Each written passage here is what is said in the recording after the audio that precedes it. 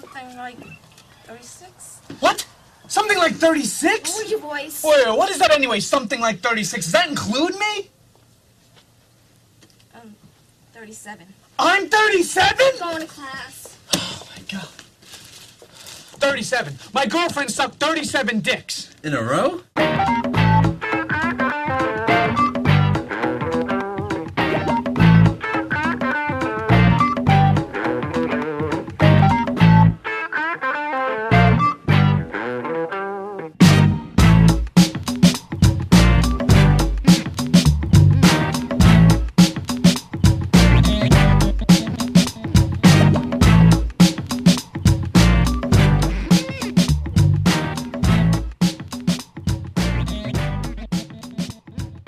Hello and welcome to episode 62 of the Mark and Me podcast. As always, I'm your host Mark, and joining me on today's episode is Marilyn Gigliotti, the star who plays Ronica in one of my favourite films, Clerks. Now if you'd listened to Mark and Me before today, you'll know just how much of a fan I am of Kevin Smith. I actually launched this podcast because of him. I used to listen to Smodcast regularly, and he's the actual reason I picked up a microphone and started recording myself. And it was an absolute pleasure to launch this podcast with him as my very first guest. But since then, I've interviewed Brian O'Halloran from Clerks, I've interviewed Jason Mewes from Clerks, so to know now that I'm going to be joined by Marilyn is an absolute dream come true, and I can't wait to share this interview with you very, very shortly. But in true Mark and Me fashion, let's just touch base on the last episode. So I was joined by my favourite photographer on the planet, Lindsay Burns, and the response, as always, blew me away. I actually thought when I put it out, will people tune in and want to hear from a photographer? Was I wrong? Yeah, everybody wanted to tune in. It's one of my most downloaded episodes to date. The response was insane. I loved how people were tweeting and including Lindsay in the tweets, and I know she's read them all and has been blown away by the response. We've been chatting a lot over email, and she really, really is very touched by all the people that listened, but more importantly, all the people that took the time to feed back to her and just how positive everyone was about her interview. So thanks again for everyone that tuned in and took the time to listen. So as I said at the start of today's episode, I'm joined by Marilyn Gigliotti, and I'm really, really thrilled with this interview. It's very intimate, it's very honest, and at times it is very deep. So I warn you now, it's not your standard Mark and Me interview, it does get very emotional. But let's get straight to it. So here's me and Marilyn talking all things film. Thanks for joining me today on the podcast. Thank you so much for having me. First of all, what I wanted to do is take it right back to the start, so when you were growing up. Obviously I know that you're a makeup artist, a hairstylist, but also an actress, but what was it you wanted to be when you were actually growing up as a kid? Funny thing is, I didn't know, and I didn't know that I had options either. But the one thing that I did know was that I was creative, because I'd always be either kind of doodling, trying to imitate certain drawings that I would see and little caricatures. I was drawn to watching the movies on TV, the musicals. I wanted to dance. I wanted ballet lessons. So I was very drawn to the creative arts. And even though you grow up seeing all this, people doing it, I did not know that that was an option for me to do. I'm first generation in the States from Puerto Rican parents who grew up just living day to day, in poverty. They grew up in poverty. They also didn't know that they could give us options. Yes, a parent, I feel, will always want their children to do better than, it's like they're. My mom was a stay-at-home mom, so she worked at home. Dad went out. He provided for the family. And so they just wanted to make sure that they provided for us and that we'd then be able to provide for ourselves and to have job security and all that. So when you were at school, obviously you were very fortunate to be going to school. What were the lessons that you were enjoying the most? Because obviously that helped kind of shape your career and what you were going to do later in life.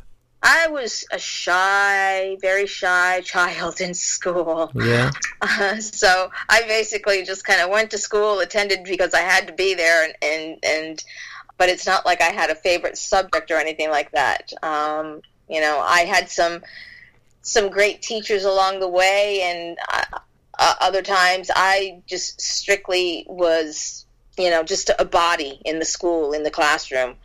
It just really depended on the teacher that I had at the time. But I honestly, it's like academics was not my thing either. I was a C average student. Yeah. At what age was it that you thought, you wanted to give acting a go and get involved in the makeup side of the business and that sort of career move?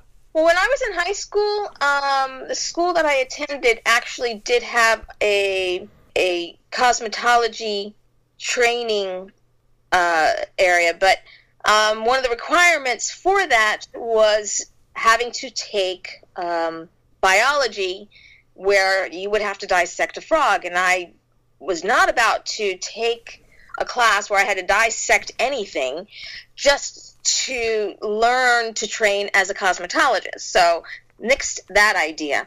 So it was not until after I graduated, got married, had my daughter, decided not to go back to my 9-to-5 job, that I then went to cosmetology school. And that's where, for me, I feel I kind of got a little bit more academic, where I exceeded in academics a little bit, because I was interested in what it was that I was learning as a cosmetologist, learning what I needed to do for hair and makeup. And then once I got my license and I was working for quite a bit, then, well, unfortunately, or fortunately, however you want to look at it, and I got a divorce. And then once I got a divorce, it's when I was kind of trying to find myself. Although, just to backtrack a little bit, when I started working in a particular salon, one of the girls there did take dance lessons. And so I took my first dance class ever, and where the teacher even asked, it's like, oh, you've had lessons before? And I said, nope, I have not. So that just kind of, it speaks to the inner child in me. It's like, oh my God, I could have been so much better. It's like if I had actually taken lessons when I was younger. But, life is what it is, and you take it as it comes along. So, but then, as I mentioned, I got a divorce, and so I was looking for an outlet, looking for something, and that's eventually how I found myself taking acting classes and then finding myself on stage. And once I was on stage for that first time, I was just like, oh, yeah, I need to do something with this. And the more I did it, the more passionate I got about it, and so, yeah, leads us to where we are today.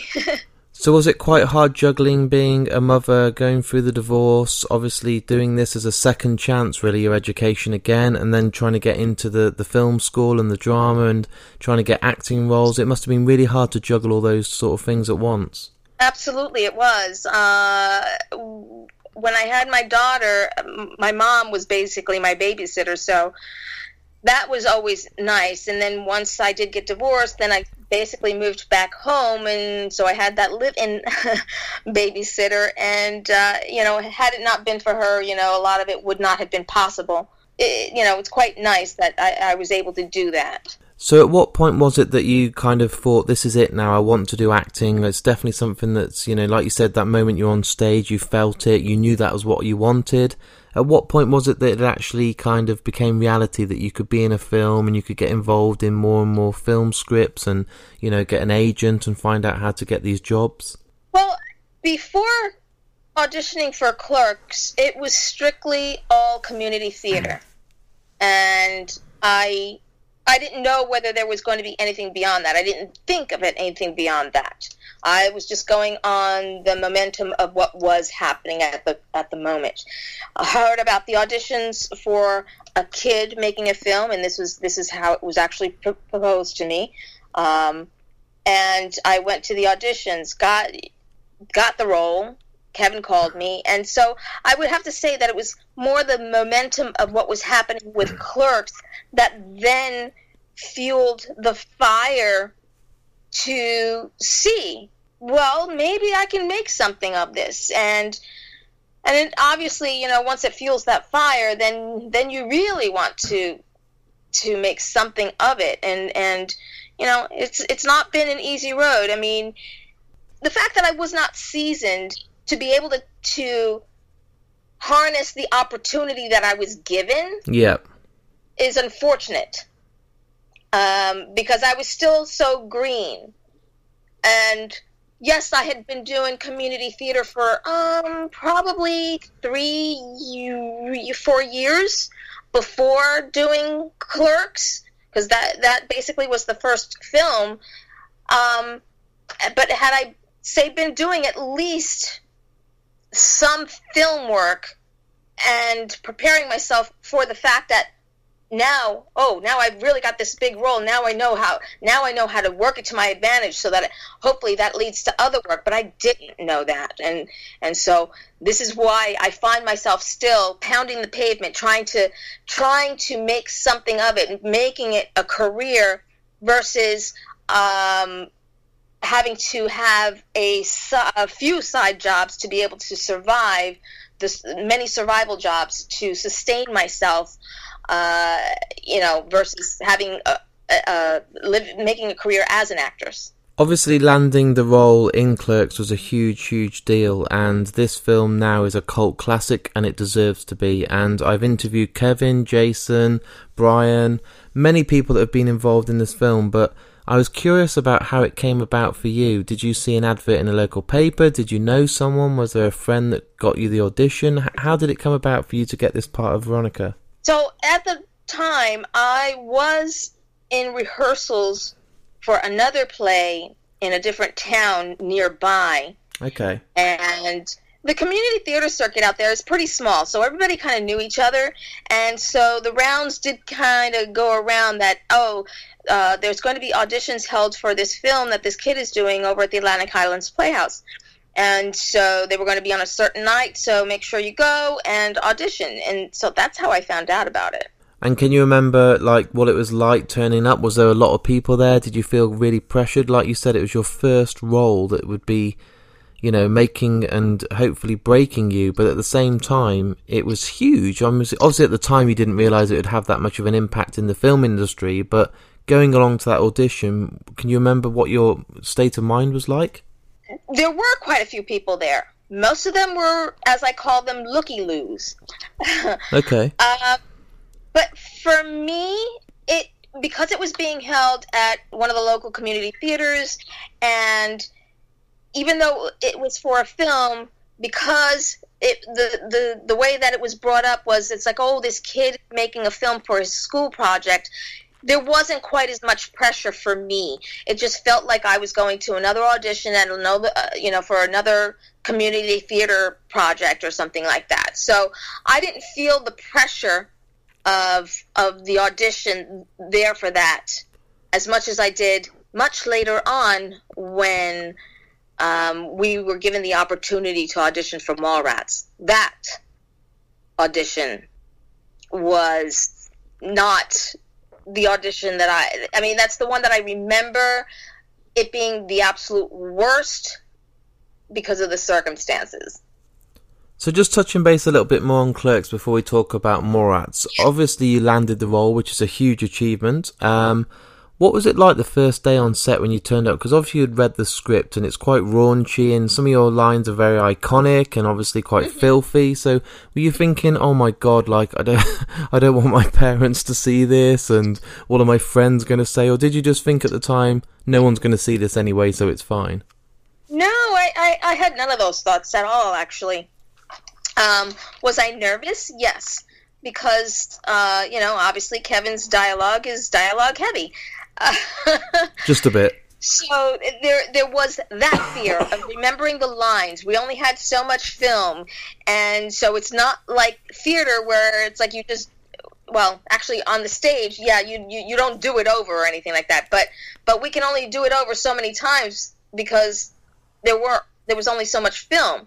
So you wanted to get it as right as possible on the first try. And I mean, it was great for the fact that we did have rehearsals, but for me, more than anything, the fear was just don't screw up the lines. And because that for me, even to this day, is in my head. If I say certain lines and I'm like, no, that wasn't right, then I kind of get a little frustrated with myself and flub up the lines and things like that, because I know that wasn't right, and so because I tried to get it so perfect. One of the first things that drew me to Clerks, which I enjoyed so much, was the chemistry that you and Brian had, and obviously the character of Veronica and Dante were just brilliant. You know, that you relate to them. You've all been with someone like that in a relationship, and you know how to talk to each other. And can you remember the first time you kind of had rehearsals with Brian, and your relationship's still strong now? You do conventions together and you're good friends, and it must be really nice. But can you remember the first time you met him and he was a stranger at the time? Brian and I actually have history before Clerks, because we have done community theater together prior to Clerks. Oh, nice. So that's the chemistry that you guys see. Yeah. I first saw Brian at the First Avenue Playhouse where the auditions were held. I don't recall how many years prior to that, but I had seen him in a play of Dracula, and he was playing Renfield, and I was very much taken with his performance. Cut to, not even sure how long after that, where we did a play together called Wait Until Dark. And so he was trying to kill me while he was looking for a doll that a neighbor had, and a little girl that was a neighbor, but I played a blind woman in the play. So, and then after we did that, and then, we've gotten to know each other, now we're friends, and then we do another play together. And I think it was after Clerks that we did an autobiographical play by a mutual friend of ours who's since passed, and it was about apartheid. So he played my brother in that. So the chemistry that we have, it's because we were such good friends, and so that a lot of people see that. And even to this day, it's like we've gone to some conventions and people think that we're a couple because we have such a great relationship. It's amazing. It's great to see, and it works so well, and it's something that you want to see again and again, because you're just like this perfect couple. It's amazing.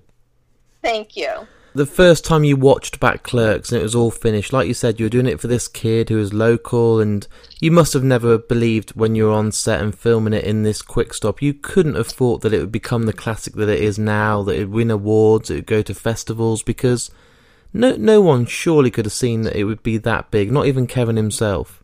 For me, I can only speak for me, I wasn't thinking beyond what we were doing at the moment. Yeah. Negatively or positively, I just was getting through and trying to enjoy the moment, and taking on the experience that we were kind of getting during that whole situation. Even afterwards, when they cut it together, when we went to IFFM, when we saw it in the movie theater on the big screen, and me hating certain scenes or what I did with certain scenes, I should say, and then seeing it again later on, and it's like, oh great, they cut out those scenes that I hated of me. So yeah, for me, it was just taking on each experience as it came around, and not thinking beyond that until Miramax actually bought it at Sundance. Yeah. Then it's like, that's where my brain was kind of then speeding ahead. It's like, oh my God, what does that mean? What is going to happen, and all that. And then it must have been incredible, because it really did blow up, and now it's in the top sort of 10 cult classics of all time, and it obviously gave Kevin a huge career, and it's amazing. It's a cult classic for a reason, and it deserves to be. Yeah. So you mentioned the Mallrats audition. Why was it so bad? What went wrong, or what didn't happen on the day that it left such a negative impact for you? So Kevin mentioned to us it's like that we were going to get to audition for Mallrats. So he gave me the character that I was going to be auditioning for. Not that I can remember what that character or who that character was at this point, so long ago. But I do remember that now this, for me, this was my real audition in the real entertainment world, where I have to go in for a casting director and impress the crap out of them so that I can get an actual role in a big budget studio produced film. So yeah, the pressure was on. I went into that room, and it was in the city. I went into this room. Kevin and Scott Mosier were in there on the couch. The casting director, don't remember who it was. I went into the room. She asked me what character was I auditioning for. I told her, and then she got this look on her face of perplexion that had me questioning what's going on? What did I do wrong? What is it? And so she looks over at Kevin and Scott on the couch, and then she looks back at me, and so I'm just like wondering what is happening. Am I not supposed to be auditioning for this role? Well, this is the role I was told. These were the sides I was given, so I don't know what's going on. And after that, I really don't remember, but I'm sure I sucked. And because obviously I was never called to be on Mallrats. But surely because you'd had that relationship with Kevin, you'd been on set of his debut film, that it seems weird that you'd kind of have to win him over again in an audition when you'd been such a crucial part to his first film. It doesn't make sense to me. That's only as an outsider, but I just don't understand why you were kind of treated like that, if that makes sense. Well, I mean, the best that I can put together even for myself is this was a film that was, the money was coming from the studio. Yeah. Kevin was attached to direct it because he was given a picture deal. How much say he had on the project, I don't know. Yeah. So he may have could he maybe have put me in this small little rinky-dink role? I don't know. Maybe he could have. Maybe they didn't want him to. But I mean, I know for sure if it was going to be something with some meat to the role, he would not have had the say. The people with the money were the ones that were going to have the say. Yeah, that makes sense.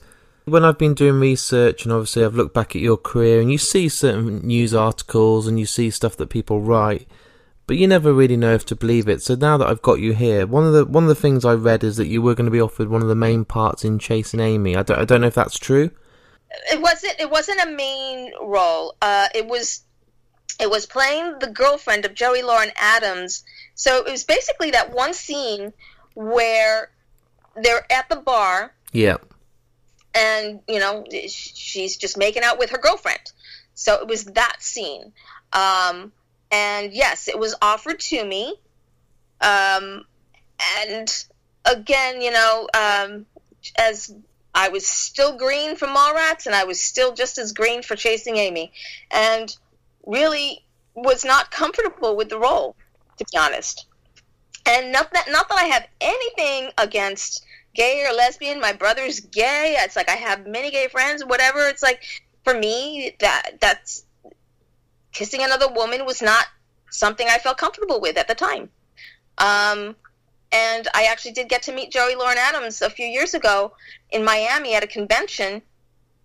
And it was my first time meeting her. So Brian introduced us, and I said to her, it's like, hey, it's like we almost got to work together. And she's like, we did? It's like, well, why didn't we? And I did not know what I was going to say. And the thing that just popped into my brain and popped out of my mouth was like, I was afraid of challenges at that time. And when I said it, it was very true. Because after Clerks was bought, I had a fear of success because losing anonymity, losing your freedom. There was a lot that came with having success. And as much as I wanted to have that success and what was associated with it, the other things, the negative parts of it, were the things that scared me the most. And so it was a process of discovery for myself. Like once I moved out here and working on my inner self and things like that, that I came to a point where I had to say to myself, what am I more afraid of? Actually achieving my success or not achieving it at all? And that kind of put me in a place where it's my aha moment. I'm like, all right, I'm going to have to get over these other fears and be able to challenge myself and not be afraid of those challenges that come along. And what was the way that you mentally went about doing that? Because that's not just something you can do overnight. It takes time, it takes determination, it takes really a lot of skill and strength to change the mindset. So what did you do and what did you put in place to overcome this? Well, there were a lot of things that kind of made themselves available to me, whether it was coaches, and there's a couple out here where they teach coaching of, it's called the Inside Game, and where they show you ways of getting out of your own way to stop sabotaging yourself. So, but I mean, there were so many things. It wasn't just even that. There was just so many things that made themselves available to me, and it was up to me whether to take advantage of those things that came into my view, whether to take it or not. So now looking back, obviously turning down that part in Chasing Amy, you don't regret it because it's a big positive has come from it, hasn't it? You've now been able to address how you wanted to be, and you've become a completely kind of different person, I suppose, because you've kind of addressed those the gaps that you wanted to fill, really. Yeah, it's funny because as you grow, as far as aging as well as personally and all that. Yeah. If you're human, yes, have regrets. But in another respect, you can't have regrets either, because when you look back on it, you see that you've learned from it. Yeah. And so I try not to live with regrets. Like I said, if we're only human, so yes, we will always kind of look back. It's like, oh, had I done this and had I done that? But it's like, no. And even when things that are impacting my life at the moment, when they're happening, I try to sit down with it and look at it. It's like, what am I supposed to be learning from this? Why is my life not where I want it to be? What am I learning from this? And I mean, at the moment, because a few years ago, I had a traumatic moment in my life that kind of spiraled me backwards a little bit, I would say. Yep. And so, sorry, it's just getting a little emotional. So I had to kind of re-find myself again, and so I've doing the same thing, going through something that made itself available to me. I'm taking those lessons and trying to get back to where I was. But I've got so much respect for you doing that, because it's very hard not to get caught up in the stuff that's happening. So for you to mentally be able to take a step back and try and address what you're going to learn from it at the time, in the present moment, is a skill, because not many people have the strength or even the mental strength to take a step back and analyse, especially in the moment. It's normally after something's happened, you then have to think, oh, I need to learn from this. This is a huge mistake. But you seem to be doing it in the actual moment it's happening, which is, that's some serious shit. Well, I mean, not always. And Yeah. and you know, I mean, there still are those moments. It's like, but yes, it's the fact that I can actually be aware that I need to do something. I need to switch it up, because if the only way to be able to go through it is to change up what it is that I have been doing. You can't expect change if you don't change. So, you know, there have been times where shit's going on. Yeah. But I don't know what to do to change it. So I just have to basically sit and wait and figure it out and hope that the sign comes my way. Yeah, you word it a lot better than me. You know, we need to laugh right now. So, moving on from those roles and obviously those moments in your life, and you'd had a really good success as your debut. Not many people can say they've done a film like Clerks as their first real go at it, especially in film itself. Mallrats wasn't meant to be. Chasing Amy wasn't meant to be. Have you since then kept in contact with Kevin? Do you now and then speak to him? Do you know what's going on, or is it kind of faded away? Well, I mean, the thing is, and what most people don't know is, like, because I have such a great relationship with some of the people that I've worked with on Clerks, that it's presumed, I guess, that goes beyond those that I do have that connection with and that great relationship with. But it never really passed itself on to Kevin in the sense of, it's like, oh, he's on my phone and I can call him whenever I want, or I have his email. It's not like that. No. We have a working relationship. I have respect for him and what he's done in his life and what he's able to accomplish. Unfortunately, it's not what's happened in my life. I'm as I told a friend of mine not too long ago, it's like, I suck at business, and that's why I feel like it's not really transpired in the way that I would have hoped. Yeah. But whenever I see Kevin, whether it be at a convention or if I go and see one of his shows, I mean, I'm always at least able to contact somebody on his team, if we will, if I wanted to attend a Babylon show or something like that. I mean, I've been able to do that for the most part. When we've seen Kevin at a convention, we're able to say hello, give hugs, and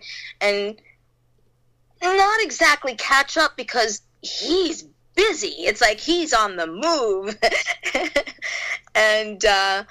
But, like I said, I have respect for him and obviously would hope to be able to get to work with him again in the future, as well as hope to get to work with Brian again, because, gosh, we had the history of working together before Clerks, and then since Clerks, haven't really had a chance to get to work together again, so I missed that. Yeah.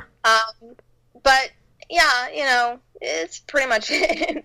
And then obviously you've talked a few times today about the conventions, and this is something I really respect and admire, how much you go for and do for your fans. And you and Brian, and I see Ming and all these people in the View Askew universe go out and you do these conventions, and it gives those people like myself that are huge fans of the early work chances to meet you. And it's amazing to see how responsive you are on Facebook and how much you respond to all the fans, and it must be still lovely to have that that love and respect for Clerks after so many years, and these fans coming out to meet you and want to share stories with you. It must be a dream. It really is something that I do love. Yeah. And when it was first mentioned to me long time ago. This is when the internet was still kind of new, to be honest. I was sent an email by someone to see if I'd be interested in attending conventions, something that I had never heard of before. And he had told me a list of his clients, and I was like, awesome, I know some of these people. I can question them about it. And so I did, and I was like, get out. People really would pay for my autograph. It's like they're going to like me enough that they're going to pay me for that. So, I mean, that was one thing that was like mind-boggling. But going to the conventions, meeting the fans, hearing their stories. I love Halloween, by the way, so actually going to a place where people are dressed up in costumes, loved that. Yeah, it's a dream. The fact that many of these people take the time to make these costumes, and you see the workmanship in these things, is amazing. So it's just, there's just so much to it that I do love.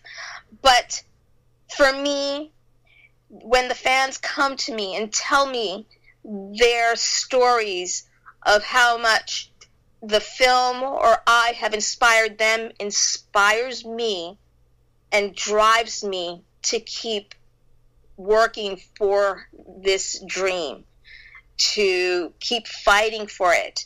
That, I mean, I know I'm not going to be everybody's cup of tea. I know everybody's not going to like my performance. But I know there are some people that do and some people that are going to love it. So just like I have a love-hate with many people as well, as far as in the entertainment business, as actors or whatever it is. So that's something for me that I do love to do. And that I get to do it with people that I worked with in the film that I love, and the people that I love as well. So you just mentioned then the dream. What is the dream now for you? Because, you know, at this stage in your career, I've seen some of your other roles and I really enjoyed them. I watched a film called Lake Erie, which I thought was great. I saw a film not too long ago called, I think it was Rogue Warrior Robot Fighter, if that's the full correct term. Yes. And I enjoyed that and I thought it was great. And what is the dream for you now? What is the kind of goals you've set yourself? To really be able to quit my day job, my survival jobs, I should say, survival jobs, and really put all of my focus in the continued acting work that would come my way, and as well as directing as well, because I've been wanting to direct for quite a while, and last year got together with a film group so that we can create our own content. And in December, we were able to shoot 3 of 8 short films, and I directed one, but then I also still have another one that I wrote to yet direct as well.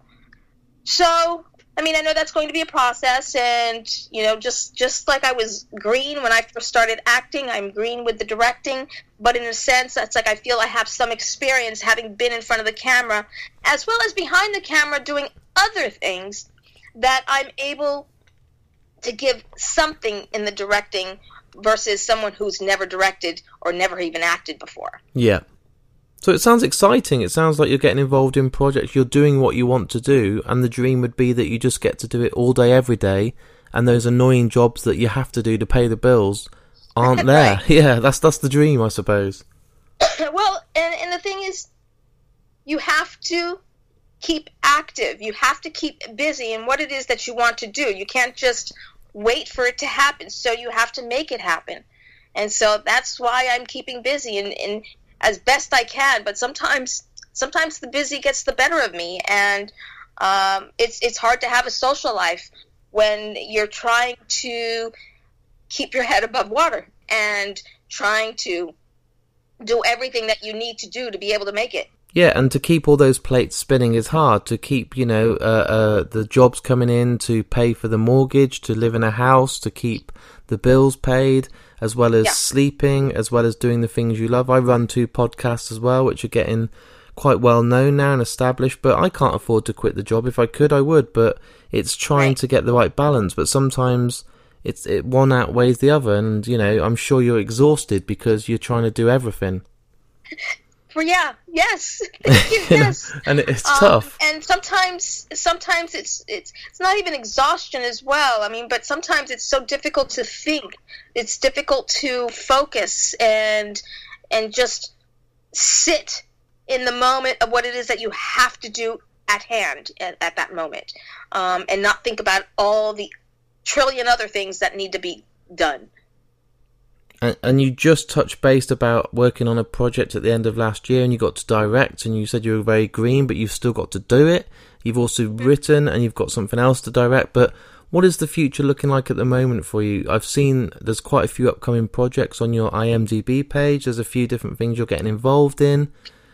Do you feel like you're content at the moment, or is there a long way that you want to go until you're ticking off those kind of wish lists? There's still a long way to go to being content. Yeah, that's fair. At least that's honest. So let's see. At the moment, I've got footage to go through on the one film on the short film that I did direct. Yep. I am waiting for the latest film that I did with Neil Johnson, who also wrote and directed Rogue Warrior Robot Fighter, as well as 3 other films, sci-fi films that he did. And the latest one that he did was Evolution War, so hopefully that will be out within the next few months, hopefully. And I've got, as you mentioned, there's quite a few things in pre-production and development that's on my IMDb, but unfortunately, until those actually fall and contracts are done and I'm on set, with them out of mind and out of body, because all too quickly out of experience, many things don't happen because of funding. So yeah. And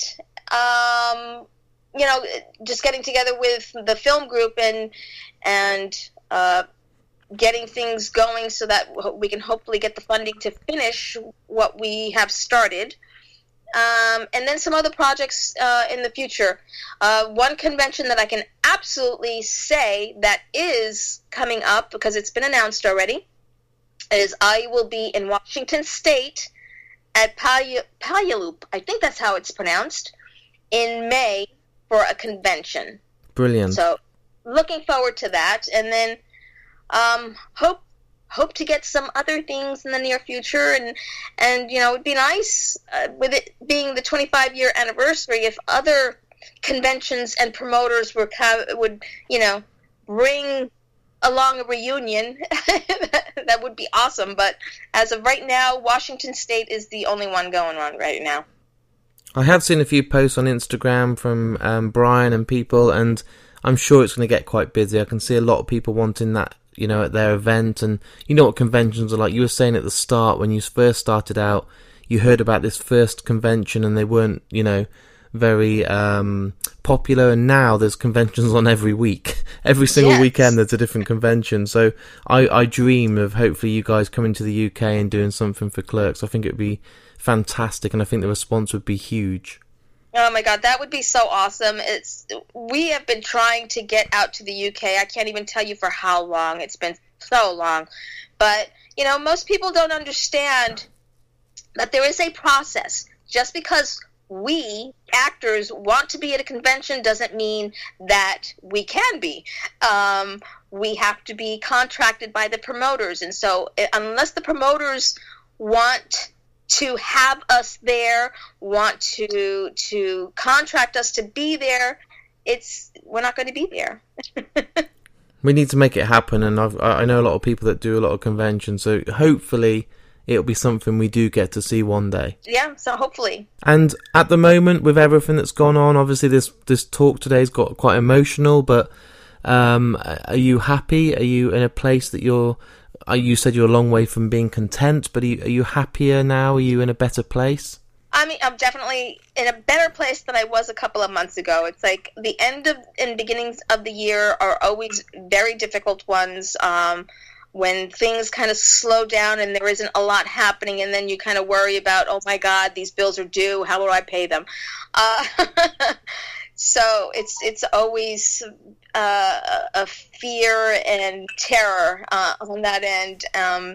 But yeah, things are getting a little bit better now, and I am working on getting myself in a better headspace and being positive, being proactive, and so yeah, working on it.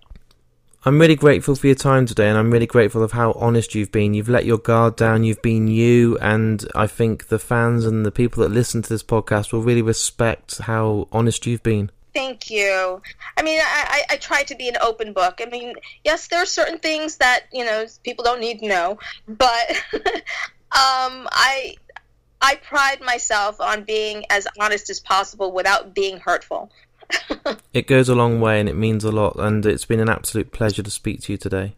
Thank you so much. So there it is. There's my interview with me and Marilyn Gigliotti. And as I did warn you at the start of today's interview, it did get quite deep, it got very emotional, and it got very, very heavy. But that just shows how much Marilyn trusted me and how much I trust her, and I think the interview was one of my favourites to date. I love Marilyn, I think she's a fantastic actress, I love what she's done in her career, and I wish her all the best with whatever comes her way. I really hope she makes it over here with the other guys from Clerks soon, and we can kind of have a drink and celebrate, because I've absolutely loved her coming on this episode, and she's one of the nicest people I've ever spoke to, and I'm so grateful for the time she's given me. I hope you guys enjoyed the interview too. As always, guys, it's time now to plug my podcast a bit more. If you can get onto markandme.com, on there's my Twitter, which you can follow. You can go on my Instagram and give me a follow. You can go on my Facebook and like my page. Or you can just go and email me. I read every email, I read every tweet, every Facebook comment. Whenever you leave a review, I'll tweet it out there and put it on Facebook. I'm as interactive as I can be, and I love every single response that you guys send my way, so please keep them coming. As always, I do have a Mark and Me Patreon page. More people have signed up, and I've given away some awesome pops and t-shirts recently, and it's been great to see the winners posting their pictures out there. You can sign up there for as little as sort of 70p a month, and right now you're getting 4 episodes a month, so that's something like 17p each or something like that, which is just crazy. But if you don't want to, that's absolutely fine. The podcast will always be free, but it just helps me, and all the money goes straight back into the pot and gives me a chance to travel and do more and more episodes, which means you get more and more episodes. Everyone, right now, I'm not going to lie, my next guest is very, very big. I'm not talking like 7 foot, I'm talking a huge name. It's one that I've wanted for a very long time, and I wish I could announce it right now, but I don't. You know the score by now. I'm not going to sit here and reveal it, but there will be clues going out in the next few days, and I'm sure some of you will get it straight away from the first clue. But it's a big, big one, and I can't wait for you all to hear it. Again, just before I go, I want to thank Marilyn for taking the time to come on the podcast, and most importantly, thank you guys for all listening. I'll be back in a week's time, and until then, take care.